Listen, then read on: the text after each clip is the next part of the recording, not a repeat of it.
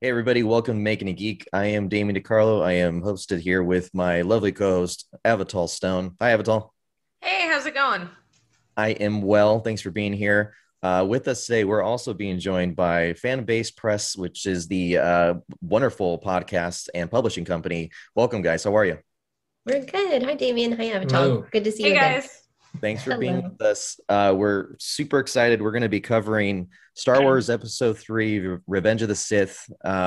This is going to be a retrospect looking back. The movie originally came out in 2005, and we're going to just dive right into our thoughts, what we think of the film all these years later, as we continue going through the Star Wars saga.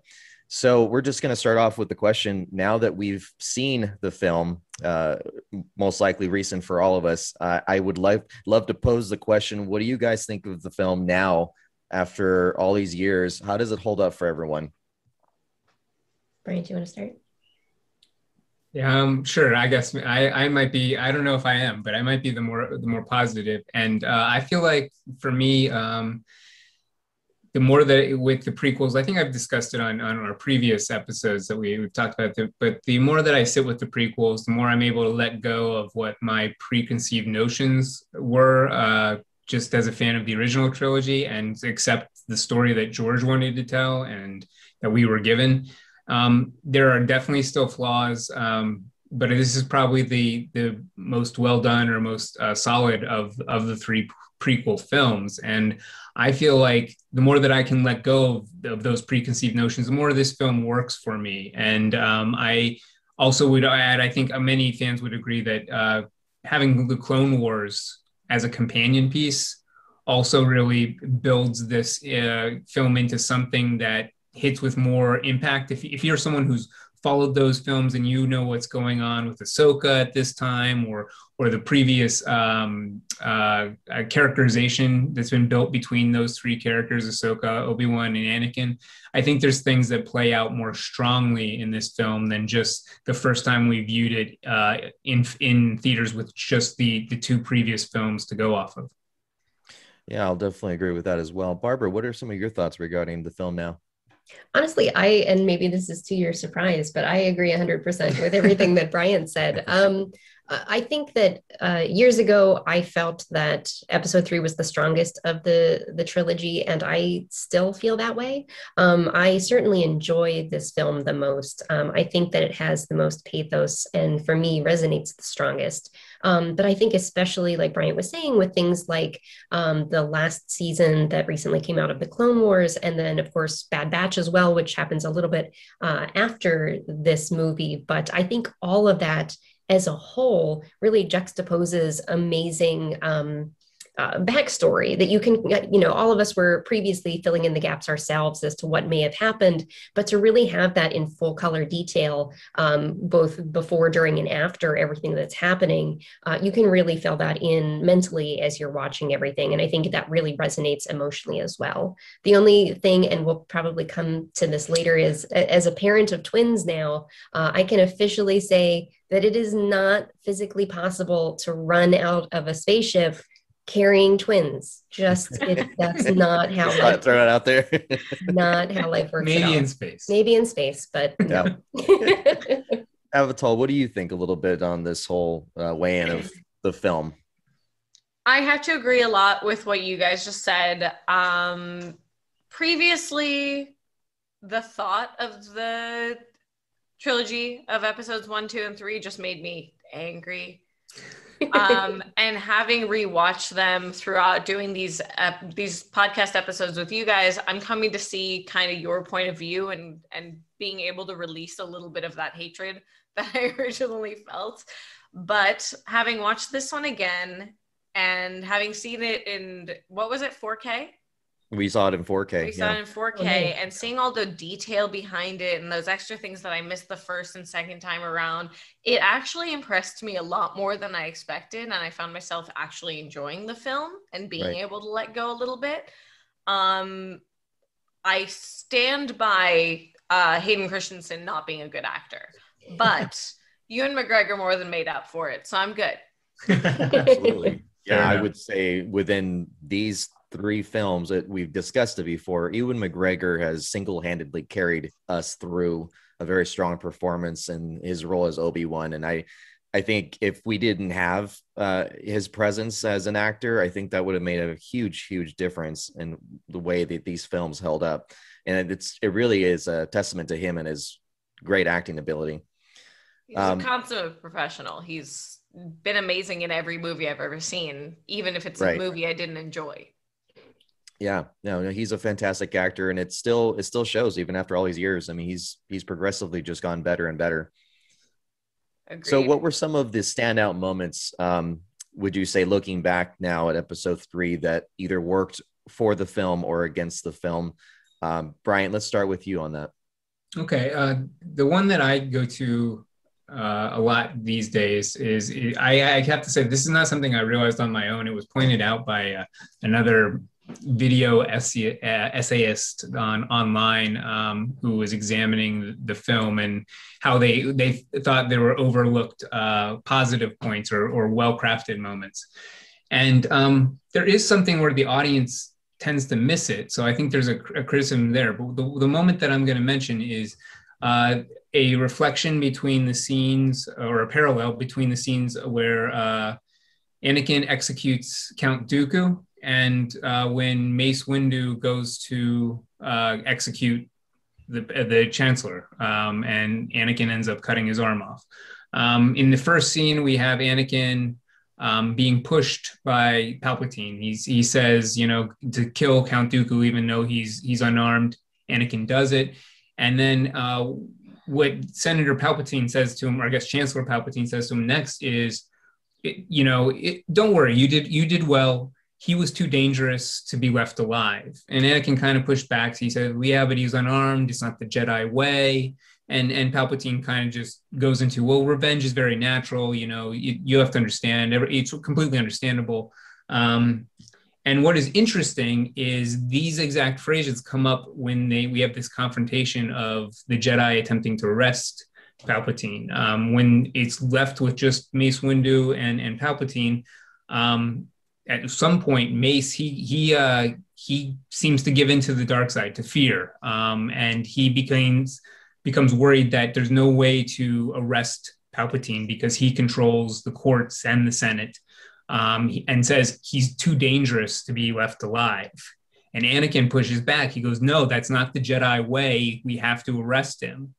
And Mace goes to do this, make a swing, and Anakin at that moment makes his choice.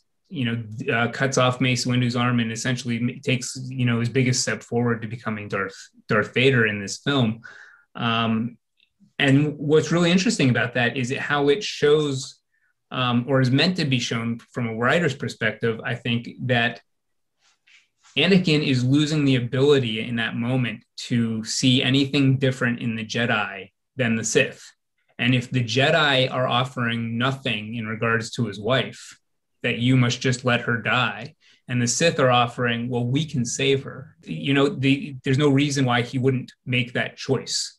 There's a carefully crafted moment there that I think is often missed, and I just think it's really interesting to think about how, especially again when we go back to the Clone Wars, how Anakin has come to feel that the Jedi are less than they say they are, very consistently, that they have contradictions. And he has this manipulation, this grooming going on by Palpatine that slowly erodes, those differences, to say like, hey, like the Jedi are just same as everybody else, and everyone's out for themselves, and you got to be making the choices that are right for you. And so I would offer that as being the standout moment. Yeah, that was very good. Well said, Brian. Thank you. Thank you. Barbara, what about you? What stood out now after all these years?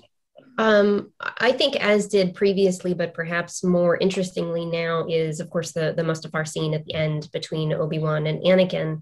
It's I think the most Shakespearean, the most heightened, and just horribly sad to watch. Not only the demise of this character, but the demise of this brotherhood and this friendship between these two individuals. And I think what was interesting in this rewatch is that I have long felt that there is the theme of compassion that runs throughout the entire Skywalker saga, and compassion with regard to how it can affect people when applied, and also how it can affect people when it is missing. Yeah. And I think what was interesting in this scene is that you really do see a love that Obi-Wan has for Anakin, but I felt as if, and this is very strange to say, but that Obi-Wan kind of gave up on him in this scene. I think that Obi-Wan saw Anakin go a step too far, and he didn't know what to do with that. And I don't necessarily hold that against him, because people are flawed individuals. They can't be expected to make the right choices all the time, especially in the heat of the moment, and especially, no pun intended, heat of the moment. But I think what's interesting is to ponder what would have happened if Anakin had more experience, if he had more lived experience, more tools and capabilities to look beyond the failings of Anakin and still reach out to him. I mean, the one thing I will leave you with is, what would have happened if, instead of leaving Anakin there in the lava, if he would have taken him with him? What if Obi-Wan would have taken Anakin, healed him, and helped him to find a better path? But I think that the Obi-Wan that we saw there is not the Obi-Wan that we see later, that we meet in the original trilogy. And I honestly am so excited to see this new Obi-Wan Kenobi series that's going to be on Disney Plus, because I think that's exactly the journey that you are going to see emotionally. You are going to see the Obi-Wan that left his best friend, his brother, in the lava on Mustafar, just, having given up on him emotionally, mentally, and then seeing the journey of him to becoming the Obi-Wan who perhaps would not have left him there.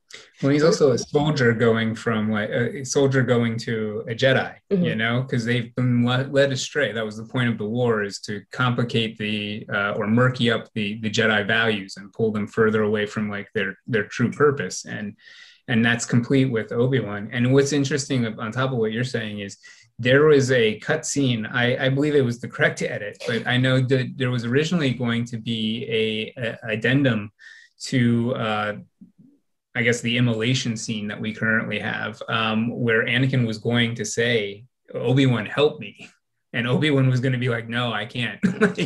And I think that would have really turned people off, on the character. But I do agree with you that when I look back now, it's really interesting that they purposely have him turn away when Anakin catches on fire. He doesn't move to put him out of his misery or to help him. He just looks away. And that's a very, I had a friend once say to me, he's like, I don't love episode 3, but that is some cold shit. When he gets burned up and Obi-Wan just looks away from him. Yeah. So, and this is my take, and I appreciate your thoughts, Barbara. I felt that looking back, and you just reminded me, a mental note I made when I watched this, that I think the reminder for me in the Jedi way was to not feel. It was forbidden to love, first of all, right? And that's exactly what Anakin ended up doing.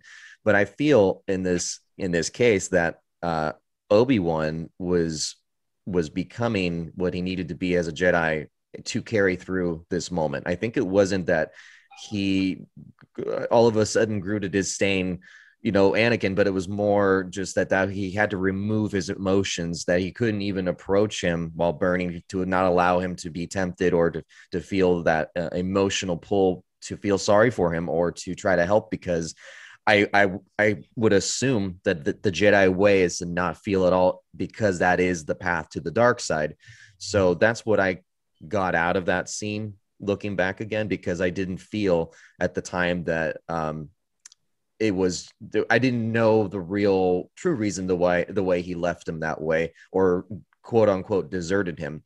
What do you think on that, Avatar? I know you and I saw that scene, and we had some comments on that immolation scene.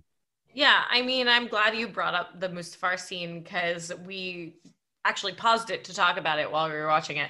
And I brought up, and this might be a little repetitive at this point, but that they weren't fighting from a place of hate.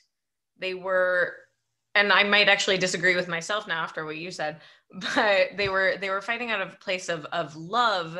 They still loved each other, but Anakin was starting to pull back from that. He didn't feel that as much anymore. He just felt like it was his duty. They were fighting out of a sense of duty to what they were to believe in, what Anakin was being brought to believe, and what Obi-Wan believed was right. So It was a brotherhood in arms, if anything.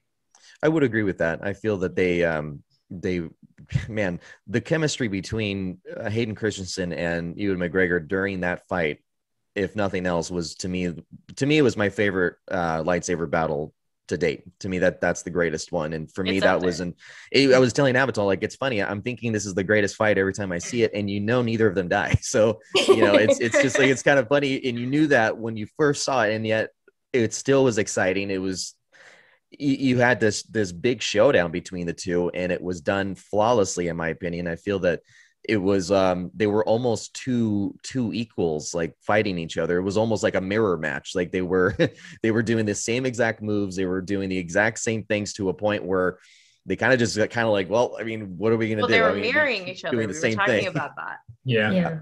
I think what's really interesting, and I think it's a combination of what everyone is saying, but it's interesting to think of generationally the Jedi and how they evolve their thoughts on the tenets of what it is to be a Jedi, and what you have to be a Jedi. Because I'm sure from, the Book of Wills, it's one very specific thing versus what you see through the ages. And we see in the movies Jedis like Mace Windu, and of course Yoda, saying one thing, like you were saying, Damien, that it's a very strict code that you have to walk, one without emotion, one without love or compassion.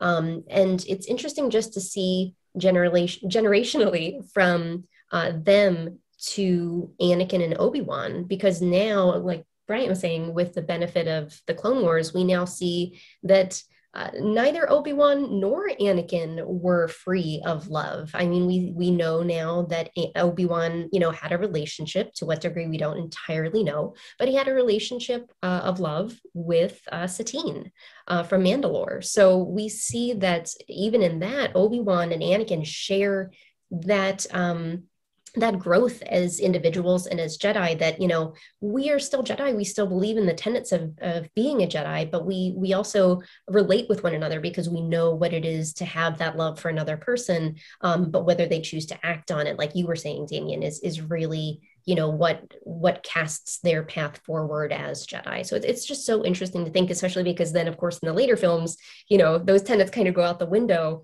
when you get to Luke and Leia, and then additionally when you get to Rey and Kylo Ren, etc. So it's just so interesting to think about. Sorry, that relationship still just. I'm sorry. So let's go into that. So let's go into that. We're gonna cover that. Okay.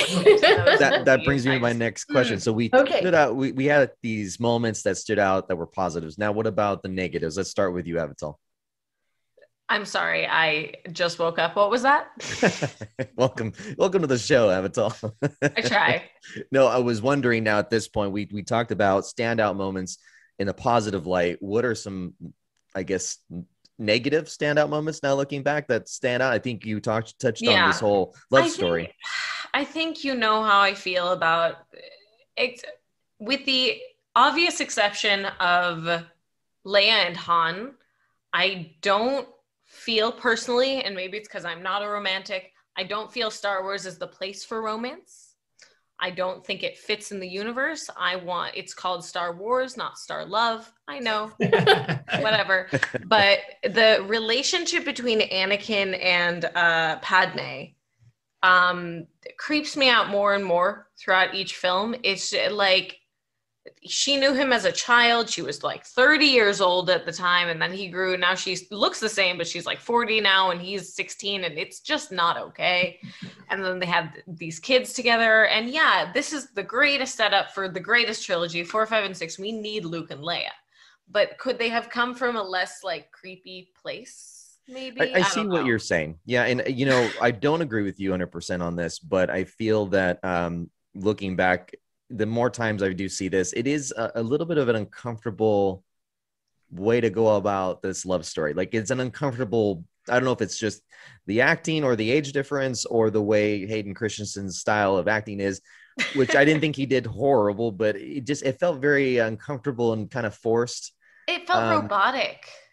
Yeah, it did feel well. And I think part of it is to pay tribute to Darth Vader's character, which is supposed to be that way, later on, of course. Maybe they were kind of doing this foreshadowing of what is to come as far as the way he is. And he was very, I guess, robotic in his method of falling in love. It wasn't very emotional. It was kind of like just everything was just clicking right for him to continue this obsession.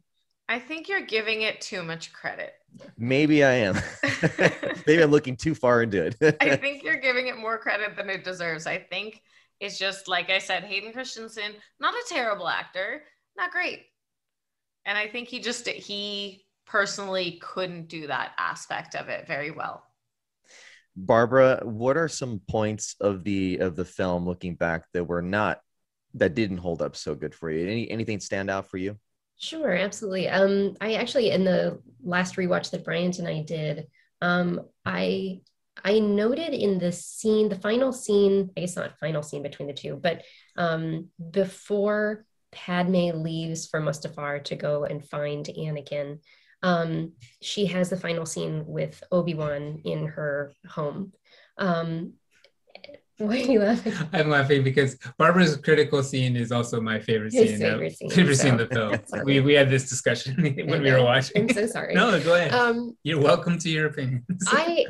Interestingly, and I don't necessarily agree on Hayden Christensen, because I think, unfortunately, I think George Lucas is not an actor's director. And by that, I mean, he does not understand. He's amazing at storytelling, right. And at cinematography. He does not understand how to relay emotion to actors, which is why, especially in the behind the scenes of the original trilogy, you even see like Carrie Fisher and Harrison Ford and Mark Hamill being like, making fun of George because he just doesn't get it. Right, and then that's fine. Not every director is an actor's director. Exactly. And I think that's why I promise I'm getting to a point here with this scene, but I think that's why you see character or actors like Natalie Portman and like Ewan McGregor succeed in these prequel films, because they are veteran actors. They know what they're doing. And sometimes when they're given a really poor script and perhaps no direction whatsoever that's helpful to them, they can still make do with a bad script and deliver a good performance. I think that in Hayden Christensen's case, he is a good actor. I've seen him do really well in films, but I think that given his newness to the industry, and I think that any of us, if we were working against a great like George Lucas, would simply kowtow to whatever he tells us to do. So if he tells us to, line read a line a specific way, hey, George, sure, absolutely. I will be happy to read it that way. So I want to give him that credit. Interestingly, in this scene, I'm going to say the opposite for Ewan McGregor.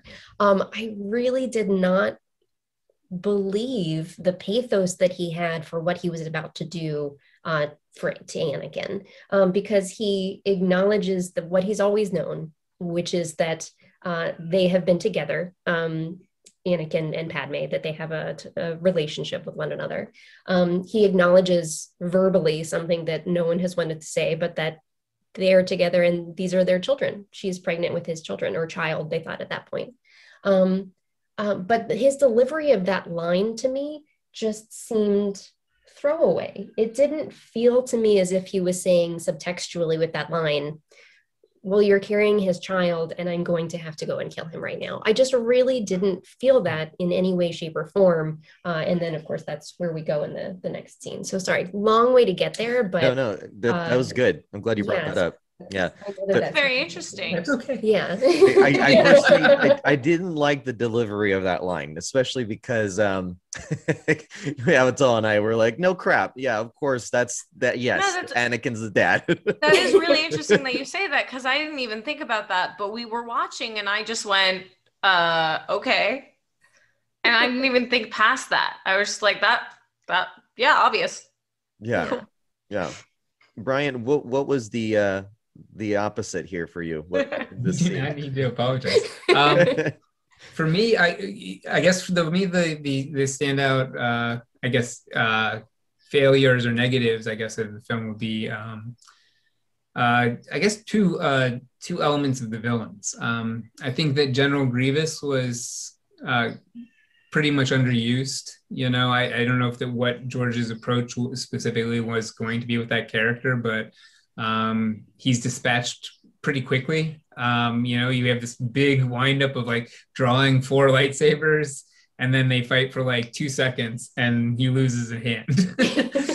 And you know, again, maybe that is supposed to be the point, is that you know, he's nothing compared to a Jedi like Obi-Wan Kenobi, but it feels like something was missed there, especially when we look at some of the other iterations in the animated series of the character.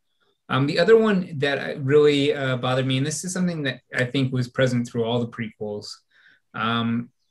but we have in Return of the Jedi, when we see the Emperor, we have someone who sort of is more of a presence than an actual physical force. I mean, he does electrocute Luke at one point, which is a pretty terrifying scene, but he's not leaping around. He doesn't have a lightsaber that we know of. His control is greater than that. He seems to be able to sit there and know that he's powerful without having to lower himself to physical combat the way that Vader and Luke do. And I guess I always saw that mirrored in Yoda as well, as Yoda's not someone who's picking up his lightsaber in the original trilogy and heading off to fight the Emperor and Darth Vader. It seems like he is risen above that in his Jedi status. So I guess that's a long way of saying, like, I would have loved to have seen some powers or approach to Palpatine's conflict with Jedi and with Yoda not being based on a lightsaber battle or some sort of acrobatics. A great example would be, we have the scene where he is to be arrested, and we have Mace Windu and 3 other Jedi come into the room, and it results in the Chancellor grabbing his lightsaber and like rushing them and killing the Jedi in quick order. When I think it would have been much more powerful to have something where he uses his greater use of the Force to defeat these characters. Imagine they come in and he is able to just stop their hearts or choke them all at the same time, you know, without even moving. I think that would have really helped make the Emperor a little less cartoony than he appears at times in this episode. He's a little over the top at times for me.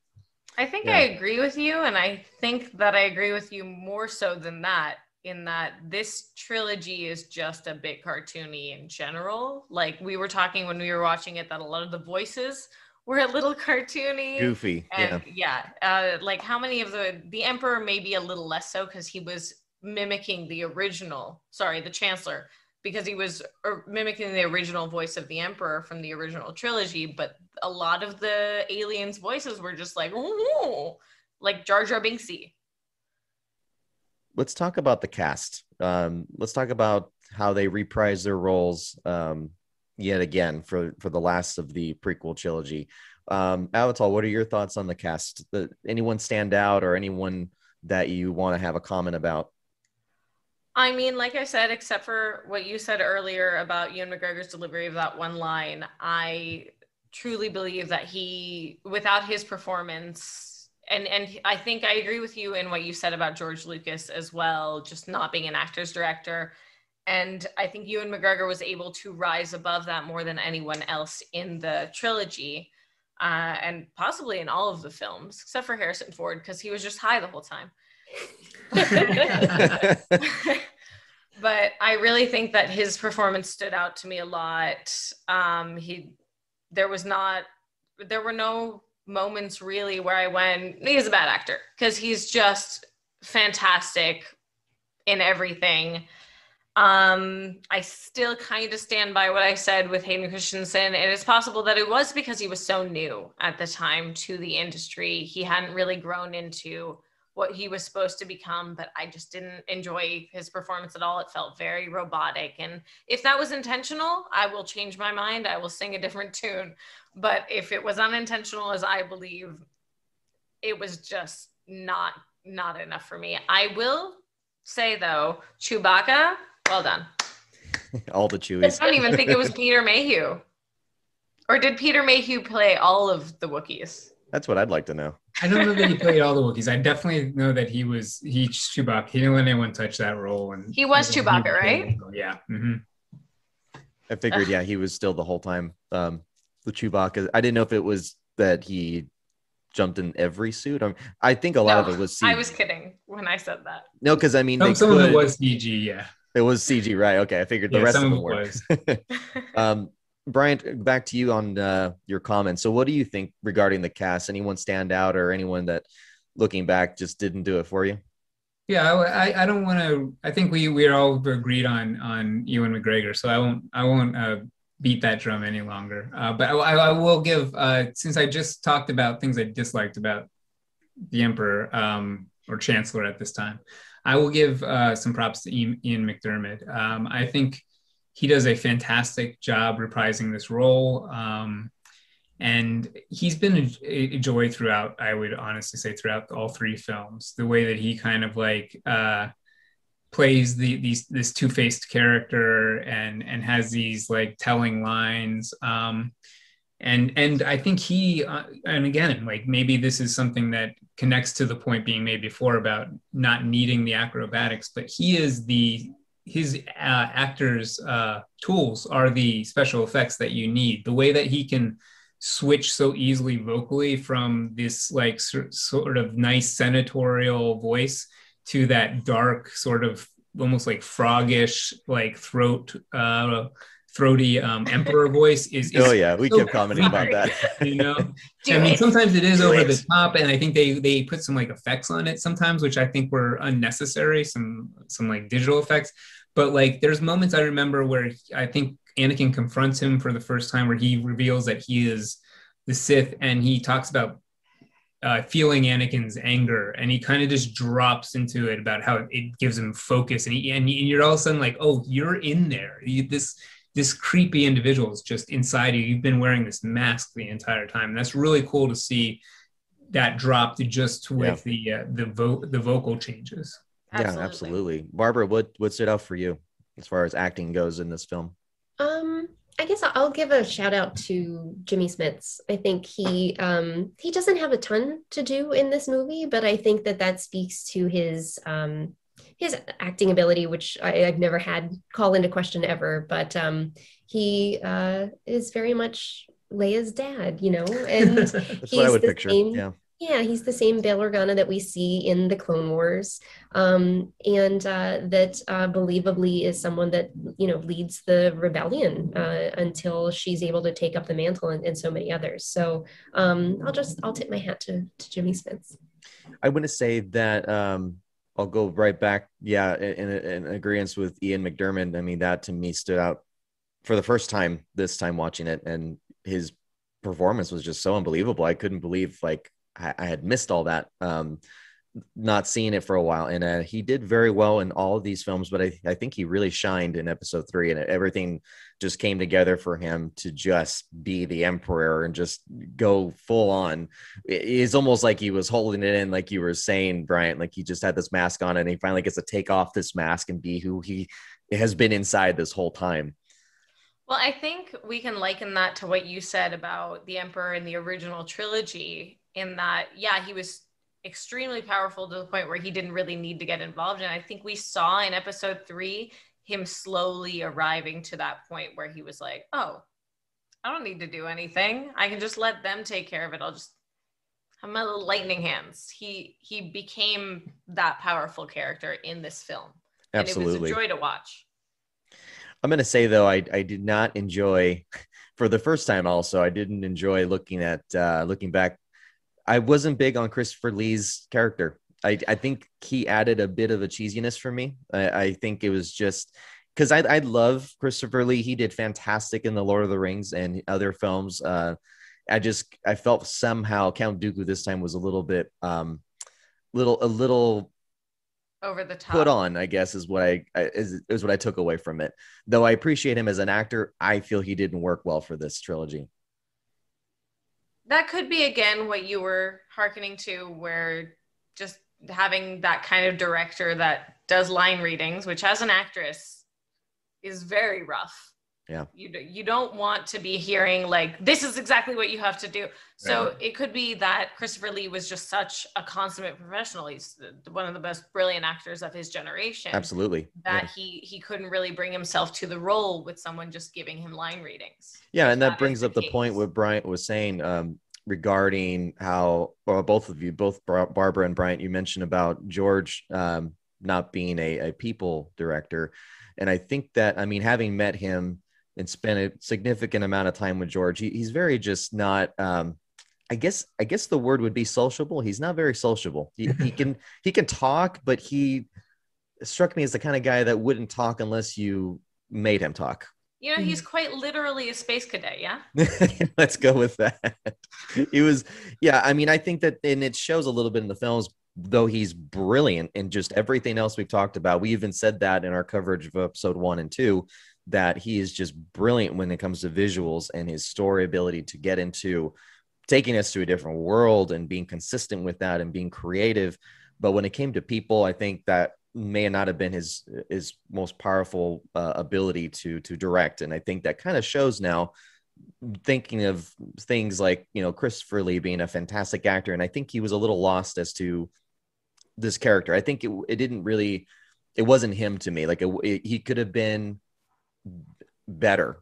And I think that may have been a lack of direction, in my opinion. So let's move on to what stood out very, very powerfully in episode 3 for me personally. Let's talk about the film score with John Williams. I think that this has a lot going right now with this film as far as the score. It really just took us to a different level. Brian, what comments would you have regarding the film score by John Williams in this one? I think the music in the prequels is fantastic overall. I absolutely love the love theme, Across the Stars, that is picked up here. But I think the real standout piece is the Battle of the Heroes, which is what we hear behind Anakin and Obi-Wan's lightsaber fight. And it's got those choir elements that we had in Duel of the Fates. It reprises, I think, some of Duel of the Fates at some point. Yeah. And just it feels exactly like what we need when we're having these two friends battle, you know, so viciously, knowing, and I think also there's throughout the whole score, there's a whole lot of tragedy present. You know, we hear that when we see the fall of the Jedi and Order 66. There are several times where I feel like towards the end of the film, there's just a sense of the crumbling republic and how something dark is rising, you know, and a lot of that is communicated through the score. And even the parallel scenes where we have the birth of Anakin's children and the death of Padme, with this rising or rebirth of Anakin as Darth Vader, which, you know, feels tragic as well, you know, or epic and tragic, I guess is what I would say. So I just think he knocked it out of the park. Barbara, any comments regarding the score? I honestly, I would just echo what Brian said. I don't necessarily know that I have anything additional to offer. Avatar, how about you? Anything to say? I was going to say exactly that. That was basically the perfect answer, and I don't think any of us can add anything to it. Yeah, as long as we're all in agreement. Okay. We're all agreed. I would say what really stood out, and it always does every time I see episode 3, is the ominous music, specifically when Anakin is in the council room on his own, right before going to see Mace Windu take down the Chancellor. I think the music there and the mood I never felt that again in a Star Wars film. It was very, very ominous, very not John Williams. It did not sound like him when I first saw it. I'm like, is this a different composer all of a sudden? It was so off when we from what we hear normally with John Williams. And I think he did a very, very good job being not John Williams for a little while. Like, it was he very really showed his versatility in this. exactly. Yeah, he was versatile at this moment, and this is the film that would require that. It was not the fun, happy-go-lucky Star Wars adventure. This was, like Brian, you said, it was the tragedy of Anakin, but now this is the epic conclusion of it, or I guess beginning. I guess what you could refer to as. And I think he did a fantastic job. Yeah. So in this one, this film, this is, I believe, to my knowledge, verify for me if I'm wrong, but this is the first Star Wars film to be PG-13, and I think that was due to the film's darker tone. Yes, yeah, that's correct. It was right. Yeah, I The remember death that. of Anakin, or the almost death of Anakin, was definitely enough to make it so, I think. I would say that. Yeah. Yeah. And I mean, what would you say going to PG-13 rating, Barbara? Now, looking at the film, it obviously went darker. And do you have any comments on the film's dark tone? I think with a lot of trilogies of different properties, you see this happen. And I think it's natural for a story to progress into darker tones because just as we all age, life gets more challenging and there's more gray area of us, of things that we have to process and understand. And I think that very much George has always wanted this property to be a kid's property, something to be enjoyed by all ages and families. And so I think that, it's number one, because of the content of what was story-wise certain to happen, we were going to end up here. But I think that likewise, the movies aged up with the audience as well. Obviously, like Avatar said, we have Jar Jar Binks in the first episode 1. And as things progress, it's just going to get a little bit darker. I don't, obviously there are going to be certain age groups of kids that I still wouldn't want to watch this just yet, at the whatever age that they might be. But I think that it's only natural that, some of the kiddos who started watching episode 1 would be okay to progress on to both episode 2 and then to episode 3.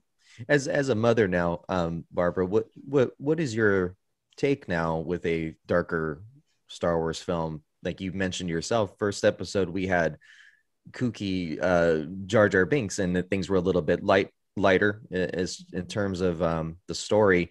But what age range would you say wouldn't be appropriate for this film? I mean, you're seeing a very tragic story, a very dark story, mm-hmm. and you're practically seeing someone burn alive. And those in those kind of scenes, I would wonder as a mother, as a geeky mother, sure. Where's a good point to introduce a film like that to your children?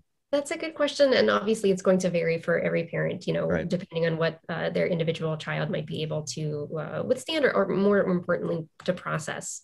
And I think that any age that this would be appropriate for, I'll add the caveat that I think that would necessitate discussion with the child about what's happening, what they're seeing, how that makes them feel. Exactly. So I'm going to be a bit cagey in giving a certain age because I think it also depends on, when did they start watching episode 1? I don't know that I would necessarily start with the prequels, honestly, right. With a child. I think that there is a developmental aspect to the way the story was told that makes a lot of sense for me in being able to relay this story in starting with the original trilogy and then giving greater context, especially given the maturity that would be needed for episode 3. So right. I'm going to be a little cagey in my answer with that, but because there are so many different factors that I think there's a lot. Yeah. And I mean, they recommend 13 years old, but I think in that point, it really just depends on the child and the relationship that they have with their parents. I know a lot of films, even almost to their 20s, they find visually scary, whether it's post-traumatic or anything that's triggering, disturbing thoughts. I would say this film is significantly darker than all the other ones as far as its storytelling and its overall tone is just. If you didn't know where this story would go further, it would be downright depressing, really. It's true. Yeah, definitely watch 4, 5, and 6 first. Agreed. Yeah, I think that I prefer that order than to start with 1, 2, and 3. Well, there's something to be said for knowing what's to come. It's there was actually a study done by scientists a few years back where people were told the ending to films, and then they had them watch them, and they found that 80% of the people enjoyed the journey.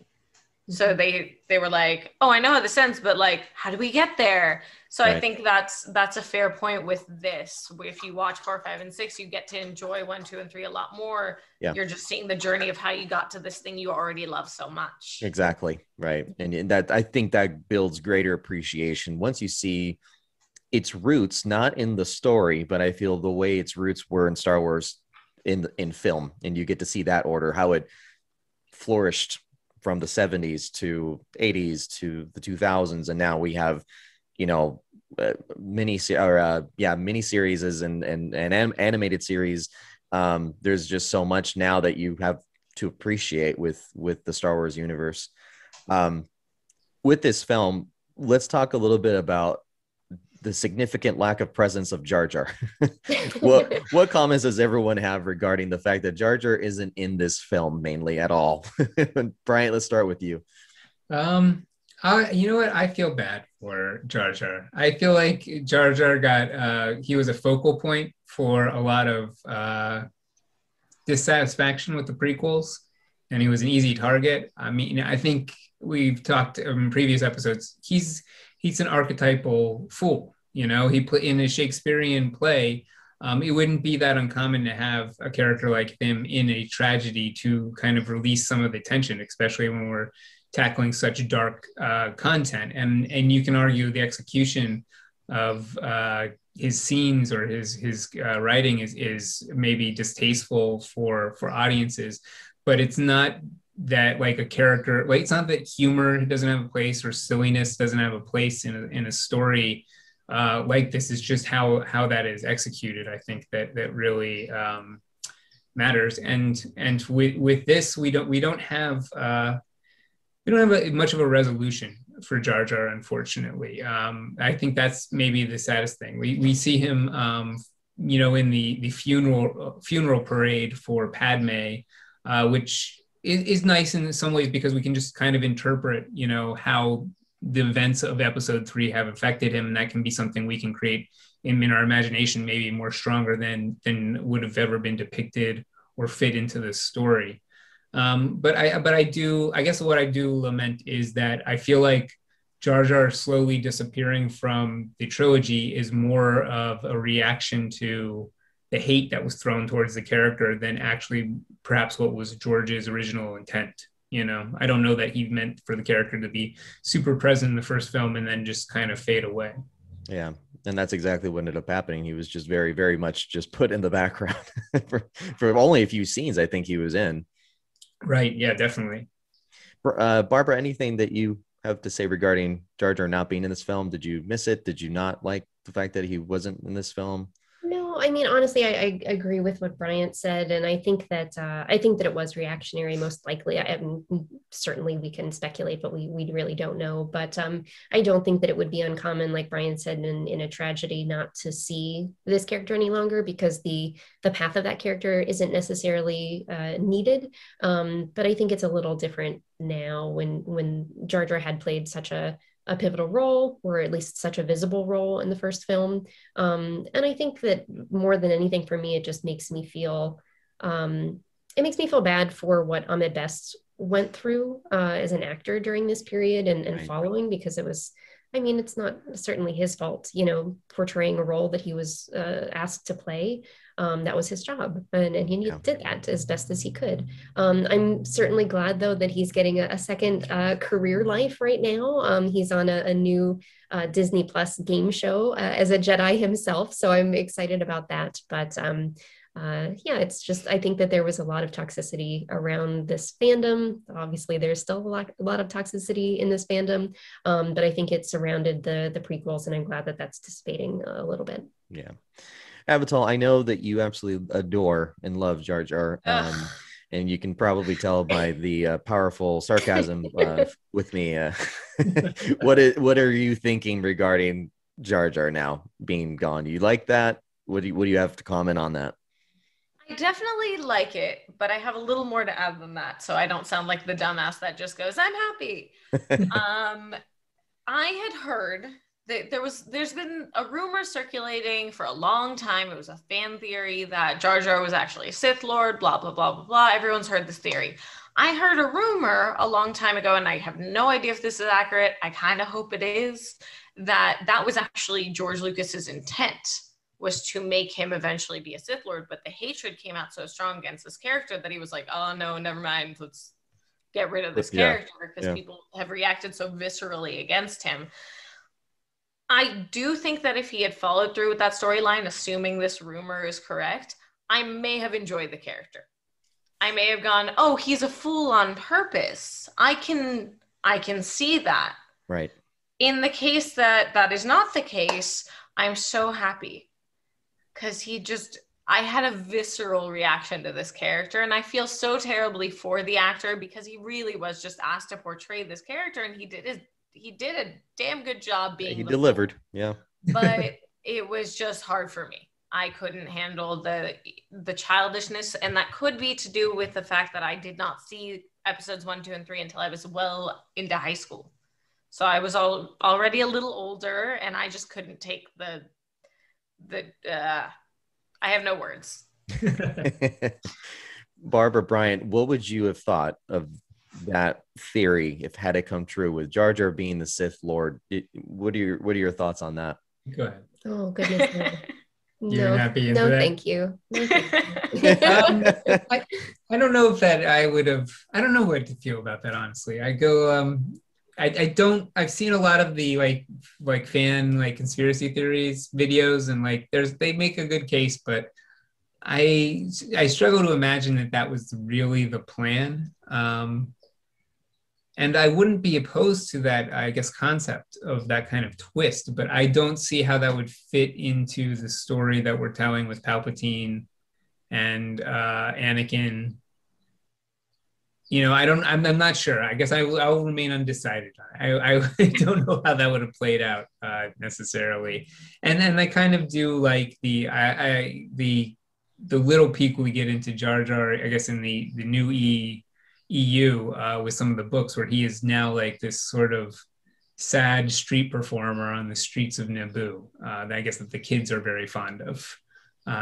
So I wish we would see that in, maybe the background of an episode of The Mandalorian or something. Yeah. That's so heartbreaking. It is horrible. It's so depressing. Even for this character that I genuinely despise, that's the most heartbreaking thing I've ever heard. Things didn't work out with the queen. I guess not. Yeah. He had one friend. She died. No, the queen from the Clone Wars. Oh, right. Yeah, the other queen. The other queen. I'm sorry. I always thought you meant Naboo's queen. No.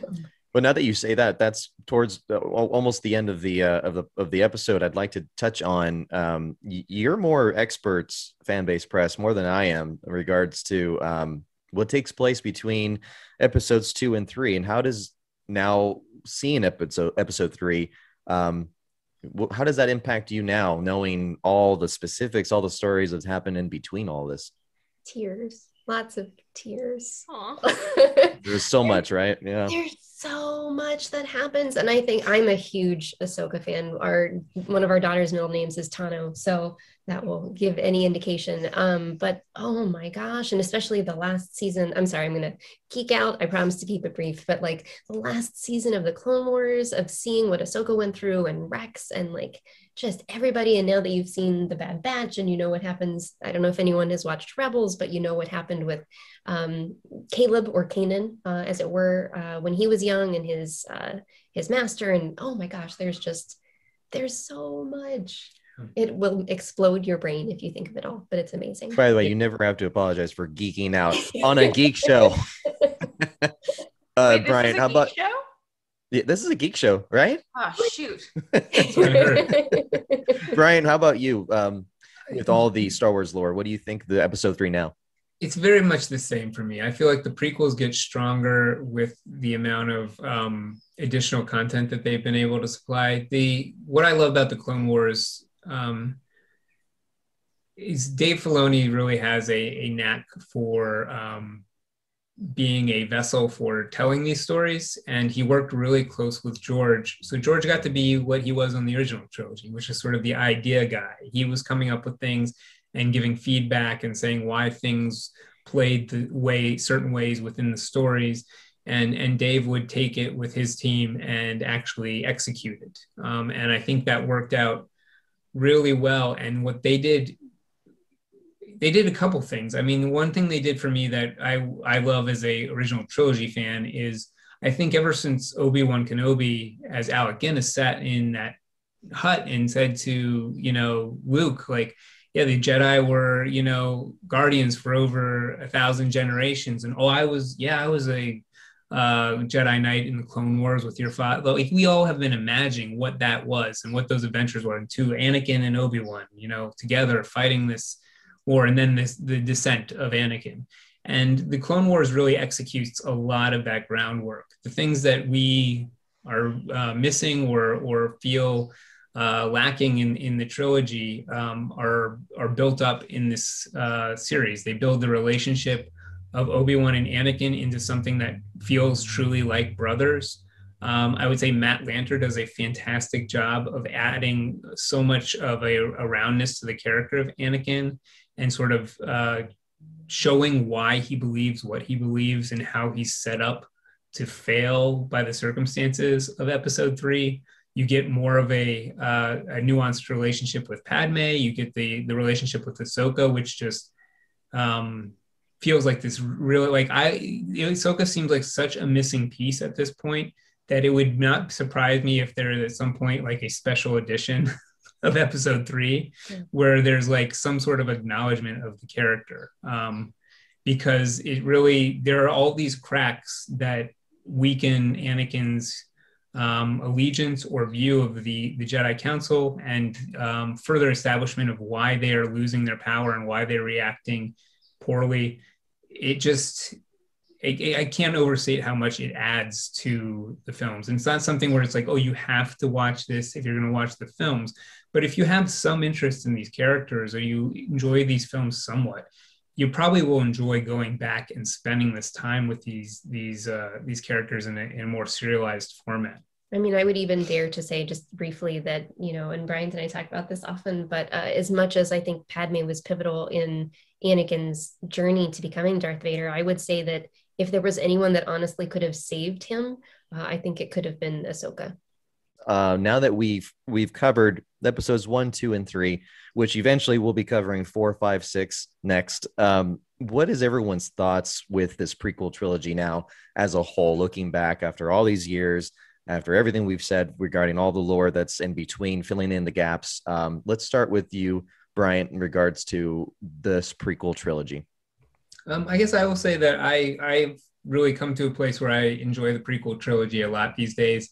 And while it's easy to go through the scene by scene and sort of nitpick performances or certain aspects, I think what I enjoy about it is looking at the story that George was telling, especially when he's talking about how a democracy falls and what choices lead to that, the way that propaganda is used, the way that war is used, and politics, and how they sort of murky one's morality, in the way that it's hard to get to a place of goodness or prosperousness if you're going to I guess go into those muddy waters. It's hard to get clean afterwards. So I continue to hope that our democracy will not fall, but it does seem to reflect many stages, in our own history when it comes to the United States. So I find that very interesting. Barbara, how about for you? I think I'm going to juxtapose the prequels as films themselves with the journey of the Jedi generationally. And I think that just as we see in the sequel trilogy, we know that Jedi are fallible. We see this specifically with Luke speaking to his old master, Yoda, that mistakes can be made. And I think that the same is the case with the prequel trilogy. I think mistakes are made, but I think that they're hearts were in the right place. I think that they had a wonderful story to tell, which has been evidenced, as Brian said earlier, about, Dave Filoni really taking the heart and the meaning and themes behind what George Lucas was intending to tell with this story. Yeah. And being able to run with it later. But I don't think he would have been able to do so if it wasn't there in the first place. So, but Absolutely. I think that, mistakes can be made. Everybody can be fallible. But there's still goodness there. Avatar, how about for you? Sorry, I had to mute myself. My dog was drinking water loudly.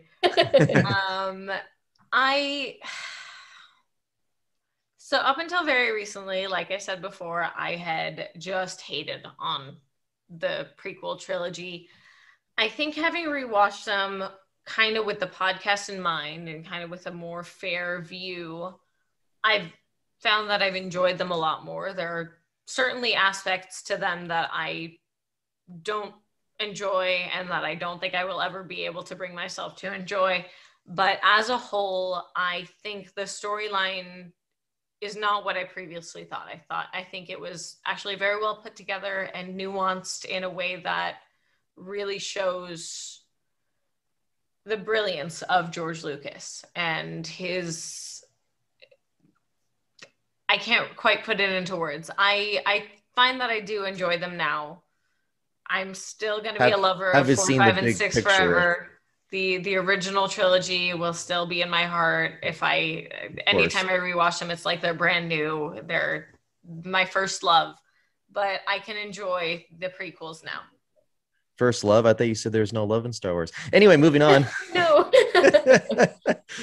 I'm going to say I feel, like, as I always have, that the prequel trilogy had its pros and cons. And I think that the pros looking back outweigh the cons for me. I will watch them anytime, knowing the big picture of what's in store with the entire entity of what Star Wars is. And I feel that is the biggest draw for me, to always see the bigger picture of everything. I think that this lends itself well to be a good rewatch. If anything, I'm going to say definitely rewatch them in 4K. It is a complete astounding for me. Yeah, it really, I don't know if it was just specifically the TV I was watching on, but I mean, purchasing the 4K set and that, looking back into this whole now more detailed, you saw everything done beautifully, almost more so than the actual theatrical release for me. Maybe it was just too much for me to take in at once, but now being able to scrutinize every little bit, I really appreciated this version. So I would encourage listeners to get that set if you're going to rewatch it, because that to me is the best way to see it right now. Well, that's going to pretty much do it for us. I'm really happy that we did this. But before we go, Barbara, Bryant, where can folks find you? Sure. You can find us at fanbasepress.com. We are on all of the social medias: Facebook, Twitter, Instagram, YouTube, Apple Podcasts. And we hope that you'll give us a look. Absolutely. Thank you for being with us. And you can find us on Instagram at makingitgeek_podcasts. Don't forget to hit subscribe if you're watching the YouTube channel of this. And until next time, everybody, keep calm and geek out. Good night, everybody.